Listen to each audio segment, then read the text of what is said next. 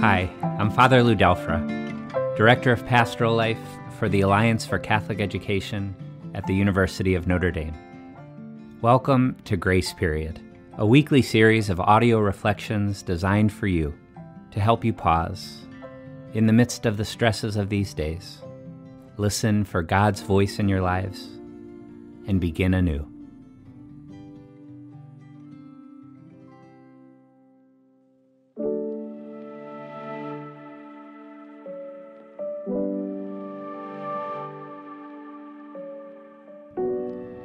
As we move through these final months of the pandemic, which has worn each of us down in different ways, my heart has been drawn frequently to another global crisis, a biblical one, perhaps the first global crisis ever recorded, and the spiritual gifts it called forth among God's people.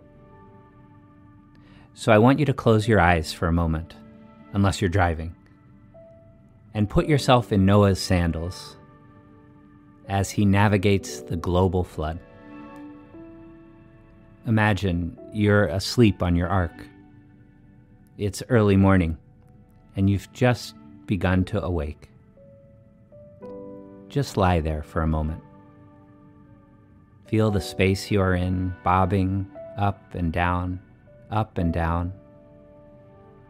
You have a blissful couple seconds of semi-consciousness, and then, just on the other side of the wall that your cot lays next to, you hear it yet again for the 40th morning in a row.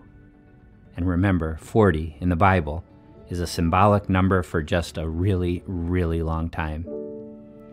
It's the same wearying sound you've heard every morning lately, the slosh of water against the ark. And you know, before your eyes have even opened, that today, yet again, is probably not the day you'll get your beloved, if occasionally burdensome, cargo to land. Then some of the faces of that precious cargo start coming to mind, and like clockwork, the ones who cause you the most stress tend to dominate your thoughts, even at this early hour. The penguins can't sit still for 2 minutes. The llamas just seem unmotivated. The giraffes are always sticking their noses into other people's business. And the hippopotami are pretty much bullies most days. Still, they've all come to be yours. And in the midst of all their shortcomings, you've grown to like them. And you definitely feel responsible for them. And have become pretty singularly focused on getting them onto terra firma someday.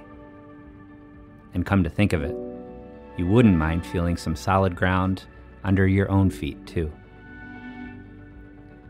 And that's why the slosh of the water this morning is just pretty darn deflating.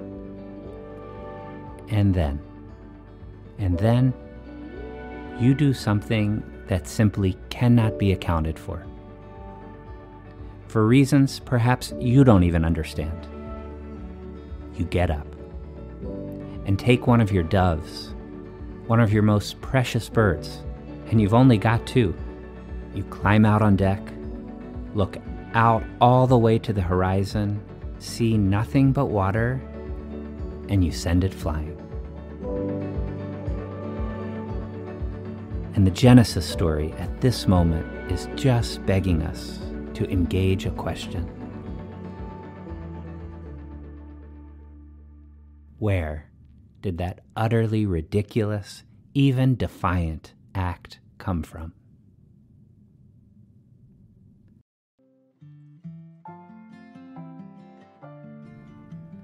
Join us next week on Grace Period as we continue to open ourselves to God's gift of hope.